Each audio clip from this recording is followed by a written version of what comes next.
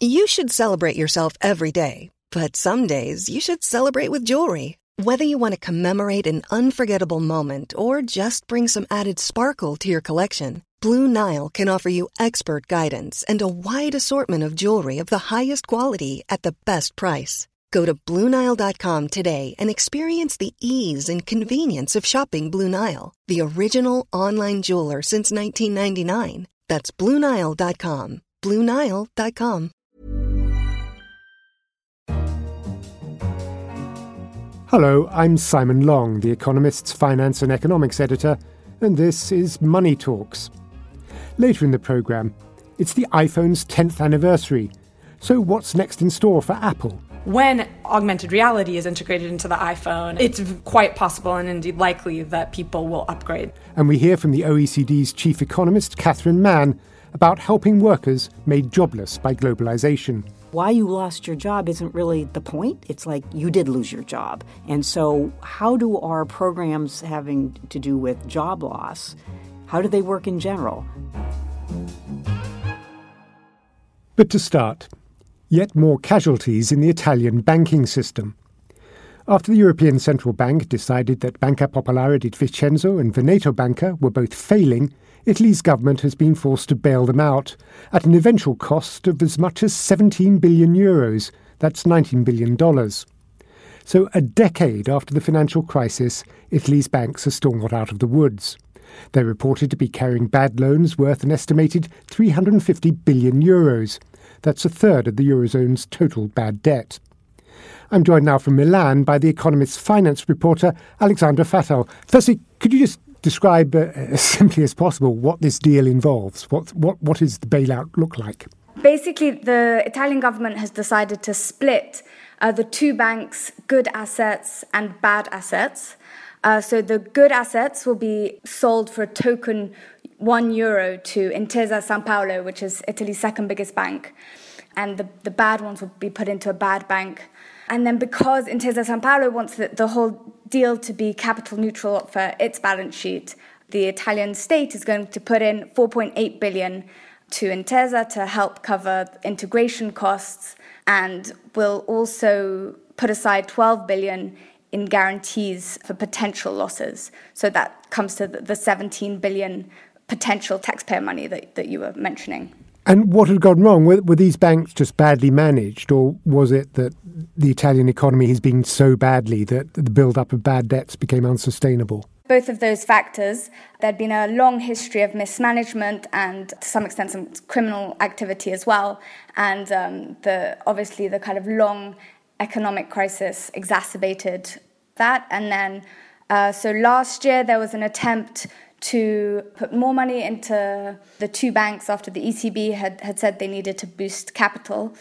So the Atlante Fund was put together at the behest of the Italian government, whereby the stronger financial institutions put money in.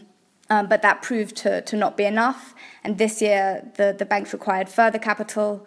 And after several tries, basically, to raise more private money, the ECB, as you said, declared last week that they were failing or likely to fail. So how has the Italian government been able to get away with this?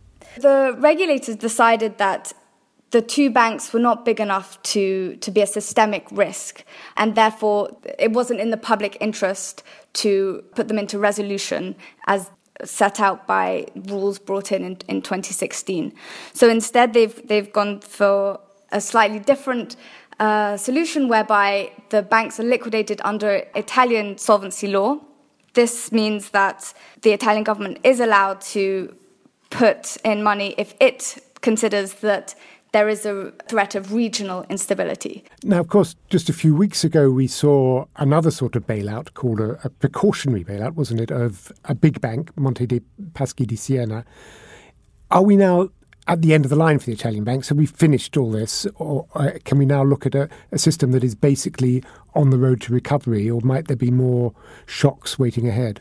The hope is that now the biggest problems are on their way to recovery. The Monte dei Paschi di Siena deal is close to being finalized. In fact, the fact that the two Veneto banks have been resolved without the use of funds from the Atlante Fund means that can go to resolving Monte dei Paschi's non-performing loans problem. And that should be resolved this week, hopefully. Alexandra Fattel in Milan, thank you very much for joining us. Thank you very much. Next, it's the iPhone's 10th anniversary. When Steve Jobs unveiled the product a decade ago, few could have known how it would change the world. Fewer than 4 million were sold in the iPhone's first year, since it's become arguably the most successful corporate consumer product of all time, with well over 1 billion sold. But how much is Apple itself now dependent on the iPhone, and how might it evolve? I'm joined from San Francisco by The Economist's US technology editor, Alexandra Switch. How much does Apple's business itself depend on the iPhone now? Apple is really an iPhone company. The iPhone accounts for around 2/3 of sales and profits for Apple. And so it's been an incredible boon. At this point, though, it's both a curse and a blessing because it's been so incredibly successful for Apple that the company is dogged by questions of what could possibly be next for Apple that would rival the iPhone. And Apple's answer, it's come up with a few answers under Tim Cook, who took over as boss shortly before Steve Jobs died a few years ago. And they've released the Apple Watch, which is a wearable device. They've also released what's considered a hit product, which are wireless headphones called AirPods that look like traditional earbuds but don't have the wire dangling down. These can be great businesses. Indeed, the Apple Watch is estimated to be a few $1 billion in sales a year. But compared to the iPhone, they're completely eclipsed. So the question is, what could that be that could possibly help the company diversify that won't just be a sideshow after the iPhone? But that sounds almost to suggest that the iPhone itself has reached the end of the road.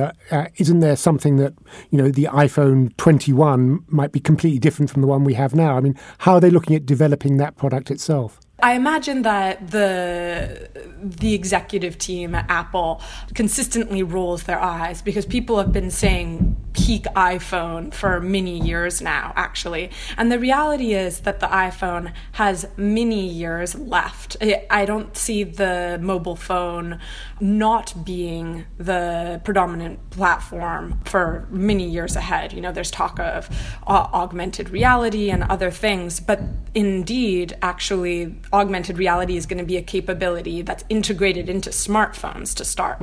And so when Apple releases its new iPhone, it will be unveiled this September, and it's going to be a special one for the 10th anniversary. It's expected to have some augmented reality capabilities. So you'll be able to point your phone at a room and be able to see what furniture would look like there. So Snapchat and what we see with their filters, where people are able to distort their faces and their environments, is kind of an indication of the early stages of AR. And of course, it's going to transform many other industries from commerce to mapping. And so when augmented reality is integrated into the iPhone, and the phone will also have a longer battery life and some other snazzy features like a curved end-to-end screen, it's quite possible and indeed likely that people will upgrade. So we could see as many as 300 million iPhone users upgrade this cycle. So there's still growth ahead for the iPhone. It isn't going to be as steep as what we saw over the last 10 years, though. And how much do you think Apple still misses its founder? How much is it still Steve Jobs' company in his shadow? Apple has definitely done things that Steve Jobs would never do. And so it's now run by Tim Cook, who is really an operations CEO. He's extremely good at this. But things like buying back shares, and they've started a share repurchase program that will amount to $200 billion. I think even kind of Steve Jobs was opposed initially to offering the App Store on Android and really wanted to keep a closed system. And I think that Apple has been more open in brokering enterprise partnerships with other businesses. Tim Cook has definitely made his mark on the company. The question is it a boring mark or is it a really innovative mark? And I think that even analysts trust him from an operations standpoint, but are still waiting to see evidence that he has that innovation gene. And so Steve Jobs is incredibly missed. He's probably the toughest act in history to follow. So without Steve Jobs, I think Tim Cook would be seen as a remarkable CEO. I think that we need to see what he comes up with in the next few years. And Apple is spending about $10 billion a year on research and development. That's going into something. So in the next few years, we'll finally see what that is, whether it's smart glasses, a car, more healthcare stuff. There's tons that they're working on in secret, we assume, but they're very quiet about what they're working on, and they'll unveil it when they're ready. And I think that's when we'll really know whether Tim Cook will have a legacy of his own. Alexandra Suich, The Economist's US technology editor, thank you so much for joining us. Thank you, Simon. If you have any thoughts or opinions on what you hear on Money Talks, such as the problems facing Italy's banks or what Apple needs to do to stay preeminent in the mobile business, then do get in touch. You can contact us on Twitter @Economist Radio, or you can always send an email to radio@economist.com. And finally, the political events of 2016 were seen as a backlash against globalisation. Even promoters of free trade admit they may have been too blasé about its impact on those who lost out in the process. So over the past few months, it seems that every multilateral institution, from the World Trade Organization to the International Monetary Fund and the OECD, has been opining on how to help those left behind by globalisation. The Economist's Samira Keynes has been talking to Catherine Mann, chief economist at the OECD, about how assistance can best be administered. There is a real problem to be fixed. There have been a lot of people left behind. I mean, we can look at the data and see what has happened to the income of the lower 10%. It has fallen since 2007 and has never recovered. The top has continued to grow. So there is a real problem that in the needs rich to be fixed. Well, across them, and even in the emerging markets, the gap between the top and the bottom have widened, even if the bottom has done better. So, however way you look at it, there is a widening gap. There is an issue of inequality. For those left behind, they have really been left behind. So, yes, there is a real problem that needs to be fixed. The question is it globalization? And should our response kind of zero in on globalization as the locus for our analysis? For response. It's broader than globalization. It's technological change. It's the changing buying habits of consumers. And it is also trade. So it's not just sort of a trade, focus on the borders type of issue. There are already policies to help with people who are displaced, dislocated, who lose their jobs because of these big forces. Are there any that work well? What's the best practice? It's very challenging to focus on just policies to deal with trade because it is hard to identify who lost their job because of just trade. And there's also a sense in which the way, why you lost your job isn't really the point. It's like you did lose your job. And so how do our programs having to do with job loss, how do they work in general? Different countries have very different approaches to this, and some of them work better than others. Can you talk through some of the problems in practice with implementing these, fixes on the ground? One of the big problems with getting people to move from having lost their job to having a new job is first there's a set of issues with regard to skills. Then there's an issue with regard to mobility. Do they want to move? Can they move to a place where there are new jobs? And then there is a question of, expectations. Many people don't really want, or some people anyway, don't want to change the job that they had. They want their old job back. And so in some cases, that's just not possible. So first you have to get over that. Then you have to deal with the skills. Then you have to deal with the mobility. So it's a real package of issues that need to be addressed. There's one policy out there which is part of the Trade Adjustment Assistance Program in America where workers over 50 get wage top-ups. And so, there's a kind of acknowledgement that they're not going to find a job that was as good as the one in the smelter that got closed down. And so, to ease the transition, they get a certain fraction of the wage difference paid to them. Can that be a good idea? It is a good idea because, if you're going to make a change, you're getting a new job in a new place with a new set of skills, you aren't going to have the job that you're not going to have the same income as you had before. But if the idea is that you get on a new ladder so that you're going to advance again and you're going to get a higher wage in the future. The transition is made easier if you get a wage top-up. It also helps with some of these other issues with regard to mobility. Gives you a sense that this new job that you're going to in a new place actually has enough income in it to make it worthwhile to make the move. One thing I've been really struck by looking into this is the lack of good empirical evidence about whether these programs work. And there seems to be a problem in that often you might be able to look at the short-term employment outcomes of people who get these programs, but what you're really interested in is the long run. Following people, from technical aspect, following individuals longitudinally, which means over time, means you have to go back over and over and over again and survey the same people.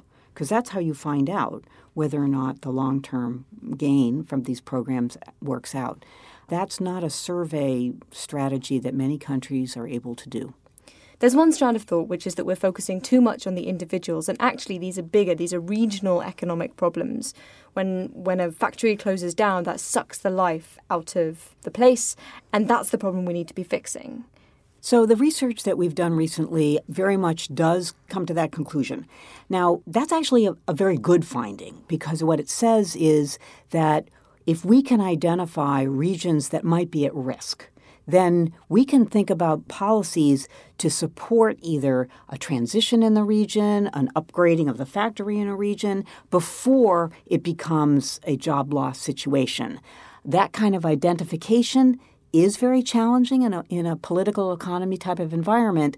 But from a research perspective, if we can actually do that, it could have a lot of traction to deal with a regional problem, individuals, and create more livelihood in, certain parts of a country.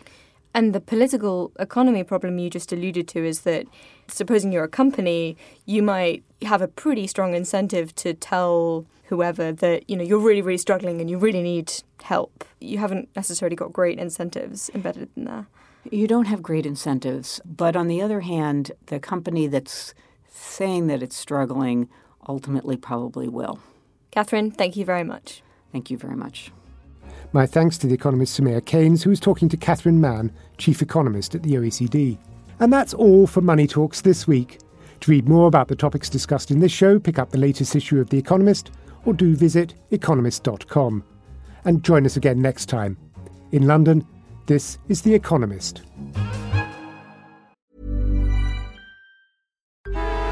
Traffic jams, tailgating, pile-ups. Ugh, the joys of driving. How could it get worse? The federal government wants to have a say in what you drive. That's right. The Biden administration's EPA is pushing mandates that would ban 2 out of every 3 vehicles on the road today. Don't let Washington become your backseat driver. Protect the freedom of driving your way. Visit EnergyCitizens.org. Paid for by the American Petroleum Institute.